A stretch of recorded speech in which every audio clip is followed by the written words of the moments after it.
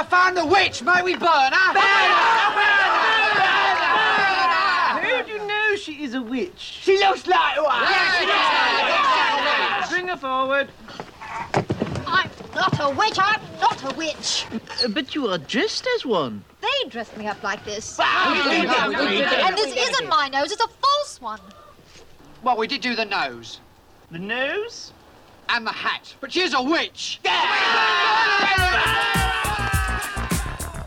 That is, of course, a little snippet from Monty Python and the Holy Grail. And that's the general tenor of the discussion for today on Just Cases.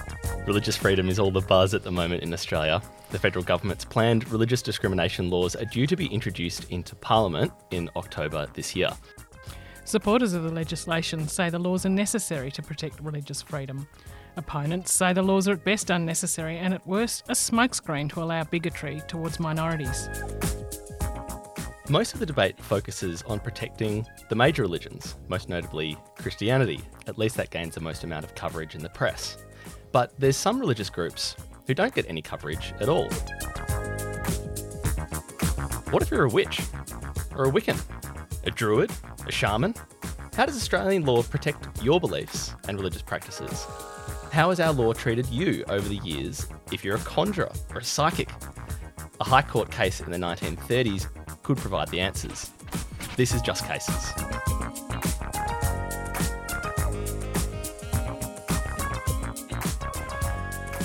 And we welcome back Dr. Luke Beck, our religious freedom expert at Monash Law. Hi, Luke. Hello, James and Melissa. Are you slightly concerned about our introduction? Slightly. Your episode on funding of religious schools, which was episode 13, got quite a response. So you're back by popular demand. And you have a cracking tale for us today.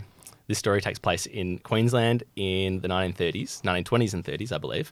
But we have to zoom back even further in time, don't we, to get a sense of where all the madness began. So how far back do anti-witchcraft laws go? Well, probably to biblical times, because the origins of anti-witchcraft laws come from the biblical command of "thou shalt not suffer a witch to live." And so in England and other parts of Europe that followed Christianity, they enacted laws to implement biblical dictates. And in England, which is the legal heritage that we've adopted in Australia, they had anti-witchcraft laws, and the penalty for practicing witchcraft or being a witch was obviously to be put to death. And so you had witch hunts and witch trials all throughout Europe and North America. Hundreds of thousands of people, predominantly women, were put to death for allegedly being witches. In the late 1700s, they got a little bit more progressive and thought about updating the law. And in England, they enacted a law called the Witchcraft Act in 1796. Sounds progressive. It sounds very progressive. And so what made it progressive was the fact that it said that the penalty for being a witch is no longer to be put to death. It's a fine, or in some cases, to be locked in the stocks. Or Nice. They're left-wing radicals. Exactly. It's probably a bit better than being put to death. And so when Australia was colonised by the British, those laws were inherited into Australia. And over time, as the Australian colonies and then the Australian states updated their criminal laws, they included versions of this old witchcraft law. And that continued for quite some decades, up until the 2000s. And so basically what this law said was that it is a criminal offence to practice any kind of witchcraft, sorcery, enchantment, conjuration, or pretend to tell fortunes. And the penalty was, in those days, a relatively hefty fine. So what I love about this particular case is that you got me on the hunt for a judgment that mentions the word witchcraft in it. So we actually have a High Court case that talks about the Witchcraft Act of 1736. Correct. That is on the public record, people. So there's a case from the 1930s where the High Court of Australia, the finest legal judicial minds in Australia, turned their attention to the laws of witchcraft and sorcery and enchantment and fortune telling.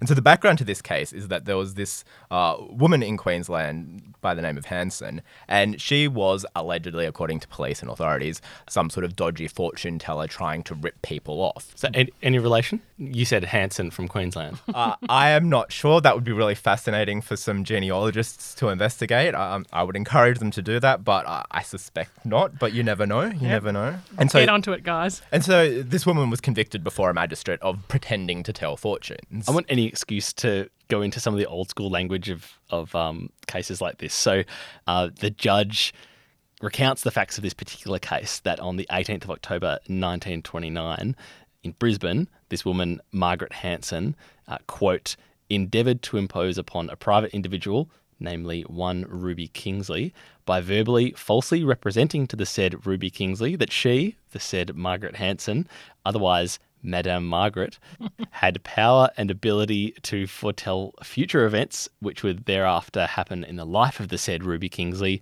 with a view to obtain money from the said Ruby Kingsley. So here's where the proverbial hits the fan, because Ruby Kingsley is actually a paid police agent. So Ruby goes to Madame Margaret's house on the sly and asks for her advice about her financial affairs, right? So about buying a business in Queensland. And Madame Margaret shuffles cards. She looks into a crystal. She reads the palm of Ruby Kingsley, and she says something along the lines of Ruby should sell her business and that she's going to have a relative who will die and leave her a fortune, basically. So bad misstep on the part of Madame Margaret letting a cop or a police agent into her house. So she's convicted of an offence. She has to pay a fine of £10. What happens next? She appealed, and it ended up somehow, perhaps magically, in the High Court. I'm not sure how she afforded to go to the High Court, but she ended up in the High Court, and she lost her appeal, and the conviction was allowed to stand. And one of the things the High Court said was they clarified a little bit or confirmed what the law meant. So the way the statute has always been written is that it is a crime to pretend to practice witchcraft or sorcery or to pretend to tell fortunes. And so an argument that people would sometimes put is that I was not pretending to practice witchcraft. I was not pretending to tell fortunes. I was actually doing it. So therefore I just fall outside the statute. And the High Court confirmed that you can't make that argument because the legal position is that it's all nonsense. Legally you are. So legally you are always pretending if you're engaging in that yeah, activity. So, which is kind of amusing, but also kind of odd because some people identify themselves religiously as Wicca or pagan or witches, however they want to describe themselves, and they honestly, truly do believe that they are witches and that they are practicing witchcraft, etc. And so the law is kind of saying your central religious beliefs are objectively false. That would kind of be like saying a law being passed that says, Jesus is not real. It's not really appropriate for the law to pass factual judgments on theological propositions. And it's not like really that. consistent with the later High Court authority that says that belief in a supernatural being is a fairly open concept. That was in the Scientologist case in the 80s. And the High Court had quite a broad view of what belief in a supernatural being concept or spirit They took a really being. broad view of what religion could be. But would that kind of overcome some of that very strict bit in this 1930s case maybe? Well, not necessarily, because we have some limited constitutional protection for freedom of religion, but that only applies to federal laws, and these are all state-based laws, so the states are free to interfere with religious freedom kind of as much as they want. Although in practice today, there's not much of it. This is some really quirky stuff from back in the day. So the High Court in this case of Hanson, so it's Hanson and now I'm going to pronounce it incorrectly. Is it Archdale and Smith or Arkdale and Smith from 1930? The High Court says it doesn't matter whether you had a strongly held conviction that the fortune telling that you were doing was for real. It's still an offence. Correct. And you committed that offence. Correct. They dismissed the appeal, right? Yes, she lost the appeal. Okay. And so in a way, they've kind of removed that split. Isn't there a split in our criminal law between your the mens rea and actus reus, that you have to have the action and the intention or mentality, that you have to prove both elements. The prosecution has to prove that the accused had both actus reus and mens rea to make out the elements of the offence. So then, if the intention is actually one that is based on a strongly you sincerely believe that you're actually doing it. Well, she intended to do the act, and so the question here was, is the act actually doing it or just pretending to do it? And the High Court said we're not getting into the distinction between actually doing it and pretending to do it. So she did intend to tell fortunes. She set up, set up her fortune-telling table and took money, right? Like she didn't accidentally do it. Like she quite deliberately did what she did. So there was no question of lack of intent, but she wanted to argue that the way the legislation is phrased says pretend to practice witchcraft or sorcery, pretend to tell fortunes, and so people would sometimes make the argument, well, I'm not pretending, I'm actually doing it. I'm really a witch, or I'm really a fortune teller, and the courts have had consistently said, no, you can't make that argument. That's not really what the statute means. Well, what if you really do have supernatural powers? Are you always going to be caught by this law then? Well, if you're a witch, yeah, or a sorcerer or a conjurer, or you're doing enchantments or fortune telling, yeah, under this law, you're guilty if you're taking money for it, yeah. That's a bit rough, actually. Yeah. You're listening to Just Cases. We're talking to Dr. Luke Beck from the Monash Law School. If you're interested in studying law, hop over to our website at www.monash.edu/law.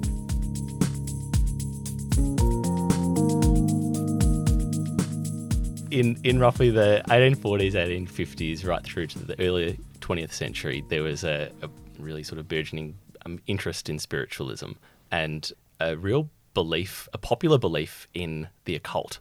Seances were popular, for example. There's every chance that Alfred Deakin, our former Prime Minister, was a very well-known spiritualist, and there's every chance that he, only a few years before this case, might have been practicing a seance in the Prime Minister's office. But he might not have taken money for it. That's a good point. And are seances sorcery or witchcraft, or are they something other than sorcery and witchcraft? There are some really you could have some really fun legal arguments with this. Absolutely, yeah. and in 1930, our laws at that point kind of going in contravention to the way that society is hopefully becoming a little bit more tolerant and open-minded about the variety of religious beliefs and practices that might exist in the community, no matter how odd or strange we might think some of them to be. And yeah, so that's a legitimate issue. And so in the late 1990s, the Human Rights and Equal Opportunity Commission, which is now called the Australian Human Rights Commission, they did a big inquiry and report on freedom of religion in Australia. And one of the sort of sub-issues that they looked at in that inquiry and report was in fact these anti-witchcraft, anti-sorcery, anti-fortune-telling laws. And they got submissions from ordinary Australians and representative groups explaining that there are some people in the Australian community who identify as witches or Wicca or pagan and who say that their religious practices and beliefs are criminalised by these old anti-witchcraft laws. And the Commission said, yes, indeed, these laws are inconsistent with religious freedom, and they need to be changed. And so they made a couple of recommendations. Sorry, before you jump into the recommendations, where were these laws actually on the books? So in most states, so in Queensland, in Victoria, in Western Australia, in South Australia, in the Northern Territory, and in Tasmania. New South Wales had them, but they repealed them before this inquiry took place. Yeah, so up until the late 1980s. They'd always appear in like the Vagrancy Act. In the Vagrancy Act, or the Summary Offences Act, and that sort of thing, yeah. And so you could actually, it was a criminal act. A criminal act. And so does that mean it was attached to a prison sentence or a fine? Fines, yeah. That's crazy talk, isn't it? There was even, I understand, a criminalisation of fortune telling. Yeah. Not just a religious belief, but a belief in a whatever you want to call that. Yeah, I mean, for some people that might be religious, like their religion gives them this spiritual power to predict the future and explain the past, and I feel like there are possibly other laws that could have been used if you were fraudulently practicing fortune telling, you're pretending to be, able to conjure spirits from the past and people in touch with their dead relatives, and you charge them a bunch of money for that, and you're ripping them off. Surely we have other laws that can take. Exactly. So there are general criminal laws of obtaining benefit by deception and fraud and things like that that would cover situations where people are essentially trying to take advantage of vulnerable people or rip them off. So the general law of obtain benefit by deception, of fraud, etc., would cover those sorts of situations. So if you're using these laws to catch, dodgy fraudsters, it's kind of unnecessary. You can just use the general law of deceptive conduct and fraud to deal with that sort of thing. So that really takes you to the anti-religion or the anti. Yeah, there's another element of it. Yeah, there's sort of a religious element where at least originally targeting particular religious practices, and these laws remain on the books, and then the police and prosecuting authorities just sort of pick and choose whichever offence is most convenient for them at the particular time. And so that's one of the things that the Human Rights Commission said. We don't need these laws to the extent that people are engaging in dodgy practices, ripping people off. The general criminal law can deal with that. Why do we have still in modern Australia laws that target quirky minority religious practices? And so the Law Reform Commission the Human Rights Commission recommended that the Federal Attorney General pressure. They made two recommendations. They said that the Federal Attorney General should first pressure Queensland and Victoria to repeal their laws which criminalise, and I quote, the practice of witchcraft, fortune-telling, sorcery and enchantment. That sounds very spooky. It does. What's enchantment? Spells. Putting a spell on people. I put a spell on you. So, in other words, the Commission is saying that it was, at that time, still a crime to put spells on people in those two states. And their second recommendation was Does it talk about voodoo dolls? Because I've got a thing about that. Yeah, voodoo dolls would be covered by this legislation. Right. Yeah. Okay, we'll come back to that in a minute. Yeah. And then their second recommendation was that the Attorney General should pressure the other jurisdictions, Queensland, West Australia, South Australia, Northern Territory and Tasmania, to repeal their laws criminalising the practice of fortune telling. So I think these are some of the funnest law reform recommendations we're seeing. You don't generally see sorcery and enchantment and witchcraft in law reform recommendations. Luke, you're a fun-loving guy. Let's face am. it. So are these laws still in place now? I mean, can I pull out my voodoo doll? Because I've got some grudges that I've got to manifest. Well, yes, you can. So these laws have since been repealed. So those recommendations were made in 1998, but the states did not act at that time. They kept them on the books. And so there had been attempts to repeal these anti-witchcraft, anti-sorcery laws over time. But some politicians would get up in Parliament and say, well, no, we need these laws to protect people from being taken advantage of, even though the Commission was very clear that there are other laws to deal with that situation. And so these laws were repealed relatively recently. So in Queensland, the law was abolished in 2000 over the opposition of some of the opposition MPs who said, actually, we still need this law. But it was repealed in 2000. In the Northern Territory, it was abolished in 2003. And Victoria, which is generally, often thought of as a progressive state, was probably the last jurisdiction in Australia to get rid of these laws. And so Victoria's anti-witchcraft law was abolished in 2005. Goodness gracious. And just to be really specific here, the anti-witchcraft law is actually more of an anti-pretend witchcraft law? Or did it also target people who are legitimately witches? Both. So the practice of practicing witchcraft or pretending to practice witchcraft, legally there was no distinction. So if you were saying, I am actually practicing witchcraft and casting spells and doing other stuff, the law would say you're only pretending you're guilty. So is the asking for money thing the difficult part of it then? So the asking for money applied to the fortune telling part. Right, So the general law of practicing witchcraft or sorcery or enchantments, that was just general. So if you were doing it just because that's your practice, you were in your coven with your fellow Wicca witches and you're casting spells or doing whatever it is you're doing, that would have been a crime. Up until 2005 in Victoria. Quite In the report, there was quite an interesting comment that was made about how anti-witchcraft laws can have quite unintended bad consequences. An example of this that they mention in the report comes from 1944. There's a woman by the name of Helen Duncan who practices as a medium, and she was convicted under the Witchcraft Act. So specifically, she was convicted for pretending to exercise conjuration and sentenced to prison.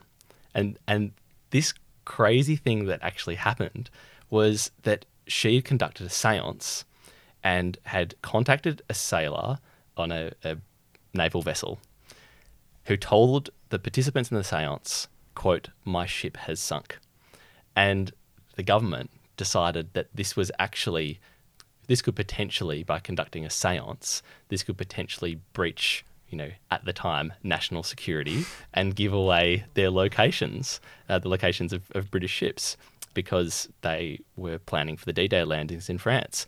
So she was actually thrown into jail. Well, so that case, that case among others demonstrates that people genuinely did believe in witchcraft and the potential for sorcery and enchantments and witchcraft to actually have real world impacts. So obviously the government and the prosecution authorities in that case genuinely believed that there was some sort of magic going on, right? These are sort of, serious, educated people believing this sort of stuff.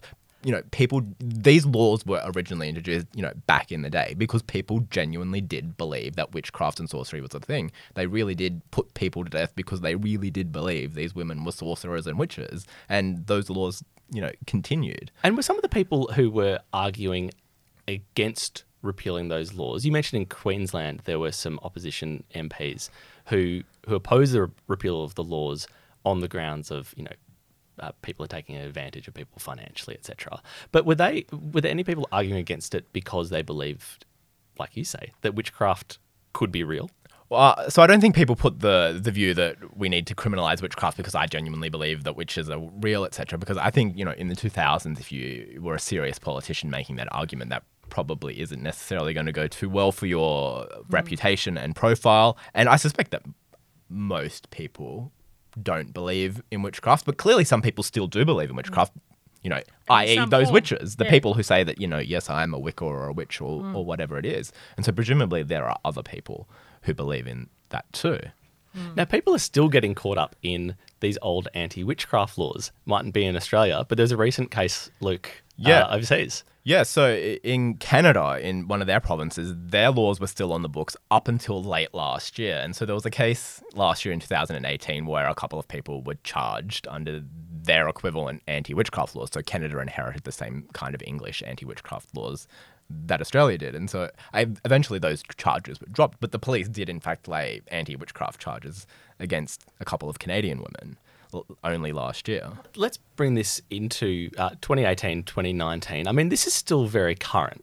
Currently, as we mentioned in the introduction, there is about to be introduced into Parliament new federal religious discrimination laws. How is this old school anti-witchcraft legal regime relevant to today? Well, I suppose it demonstrates that when we're talking about religious freedom and religious discrimination and things like that, you have to bear in mind that it's not just about the mainstream, big, large religions like Christianity, etc. It also has to apply equally to small, minority, quirky religions. Otherwise, it's not really religious freedom, it's religious favoritism. And so if legislation is drafted broadly, so it just says, religions are protected or it's unlawful to discriminate against a person on the ground of their religion or absence of religion, that would cover small, quirky minority religions like this just as much as it would cover the larger, more mainstream religions that we're familiar with.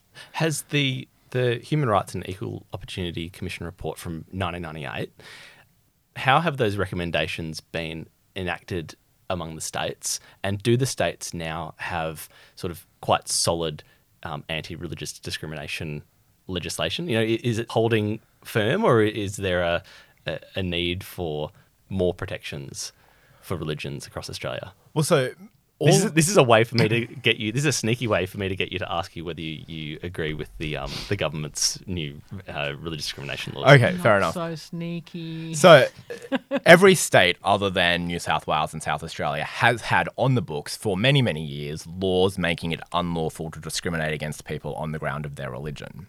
New South Wales and South Australia are the outliers in that case. Also today, we have under federal law prohibitions against discriminating against people on the ground of religion in the employment context. So any suggestion that Australia does not have religious discrimination laws is false. There are some gaps, but there are very clearly laws that are currently in use and that do in fact protect religious and non-religious people from that sort of discrimination. The federal government has released an exposure draft of a religious discrimination bill. So that is subject to consultation and potential change before it gets introduced into Parliament. And then once in Parliament, it could be subject to further change and amendment. And that kind of has two parts. The first part of that bill is a stock standard anti-discrimination law that prohibits discrimination in all sorts of different areas against people on the ground of religion or lack of religion. And that's generally uncontroversial. People don't really have any problems with that. Then there's a second part of the bill that's a bunch of other provisions that are in some ways quite strange and disconnected from your ordinary anti-discrimination laws. And those provisions do things like authorize give people a positive right to engage in offensive and insulting conduct in the workplace motivated by religion. So if somebody's religion, motivates them to believe that gay people are broken, a teacher in a public school would have a right to say in class, I believe that gay people are broken. And if her employer tried to take disciplinary action against her for doing that, that disciplinary action would be unlawful. Similarly, in a payroll department, in a trucking company, if one of the payroll officers said, I believe Jews are Christ killers, you would not be allowed to take disciplinary action against that employer. There are other provisions that allow healthcare professionals, doctors, pharmacists, nurses, podiatrists, all sorts of healthcare professionals to refuse to provide healthcare services to people if they have a religious objection.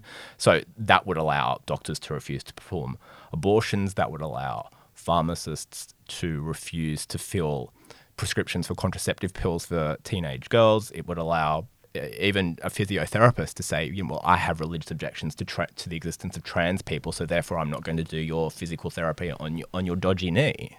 And so those are the provisions that are controversial. So we went from, kind of regular law on non-discrimination to quite extreme laws about being able to discriminate against people really fast there. Yeah, so this is just an exposure draft. Yeah, but still. So I imagine it will be tweaked. Yeah.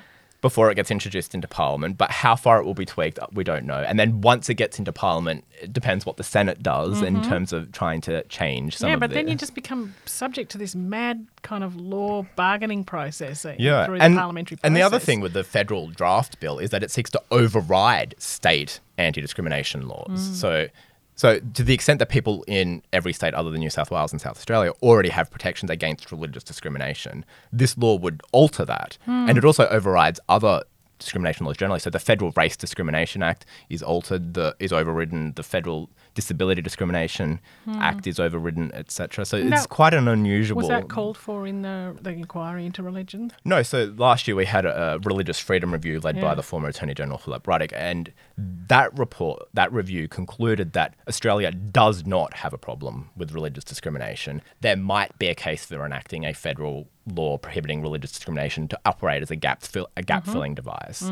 But that report did not call for the introduction of that second part of what the government is proposing with all these quite unusual and strange provisions. So is this one of those manufacture outrage situations? And then, like I've made a catastrophe and then I kind of come back and I only have a small catastrophe? I suspect this is probably more offering a consolation prize to groups like the Australian Christian Lobby, etc., who feel that they have lost things because of the existence of same-sex marriage. And when we say things like that, we have to make sure that we don't pretend that the Christian Lobby represents ordinary Christians. They are just one group of people, and they represent their own particular brand of Christianity. Yeah. I don't think you should say that all Christians believe that, because we know that they don't, because we know from the postal survey that the vast majority of Christians voted yes. But this really feels like horse trading on people's human rights for the basis of some political lobby groups that have influence somewhere. And factional issues within governing political parties, so this is, part of the bill is stock standard anti-discrimination law and is unobjectionable and uncontroversial. Then you've got all the other really strange stuff that I think we need to think about a lot more carefully. Yeah, and also, look, if you turn that around, so would this mean a person who has a religious belief in veganism is allowed to stand outside a hamburger shop and shout abuse at people going in to buy hamburgers because they're killing animals and eating the animal product, and that is from their religious belief. If it's religious, and Yeah. as long as it doesn't rise to the level of vilification, so the bill doesn't authorize vilification, but it does authorize insults and offensive conduct. And of course, conservative Christians could be on the receiving end. This isn't just conservative Christians have a right to do X. It's anybody has a right to do that if it's motivated by their religion. So if you're a quite fundamentalist Protestant, for example, you might want to say offensive and insulting things to and about Catholics at work, and your boss would have no power to stop you from doing that. Seems like a retrograde step. Just saying. That's politics. The similarity between this current religious freedom measures in 2019 and getting back to our 1930 case is basically if you can fundamentally believe that what you are doing is motivated by your objectively true religious belief, whether it is telling fortunes as a fortune teller who has the power in 1930, or as a person who has received, a message from God that insert offensive line here about any group in society who you disagree with, that on the one hand, you're not able to practice your witchcraft belief in 1930. But on the other hand, we're still having this debate, and in 2019, you seem to be able to say whatever you want, as long as you can say it comes from above. Yeah, so when the anti-witchcraft laws were repealed, the logic underlying the repeal was tolerance and pluralism. We should all live and let live and get on and, try it to the best of our ability to live together harmoniously. And I'm not sure that same logic underlies the unusual parts of the government's bill. We shall wait and see. Peace, love, and understanding, guys. Hear, hear. Luke Beck, thanks so much for joining Just Cases. My pleasure. Thanks for having me again. Luke Beck's new book, Religious Freedom and the Australian Constitution, Origins and Future, is out now with Routledge. And it's a cracking read. It is. It's a good one, let me say. The book opens with the story of a bricklayer being sentenced to a spell in the stocks for the shocking crime of working on the Sabbath in Sydney. Actually, a plug, if you do want to hear a little bit more about that stock story, check out episode 13 of Just Cases. Luke gives you a little bit more background to that fascinating story. And thank you to everyone for all of your reviews, subscriptions, and follows on the socials. We've had a bunch of really lovely reviews on Apple Podcasts and lots of 5-star ratings since we asked for them. So you guys are the best. Thanks so much. If you haven't written a review yet and you're an Apple Podcast listener, do go ahead and write a short, snappy one. We'd love you forever. It pushes us up the charts to get in front of more and more people. That's the way that we can make the show trend. Tell your friends. Mention us on socials. Our Twitter handle is @JustCasesShow. And you can check out all the other episodes that we have at justcasespodcast.com. Catch you later.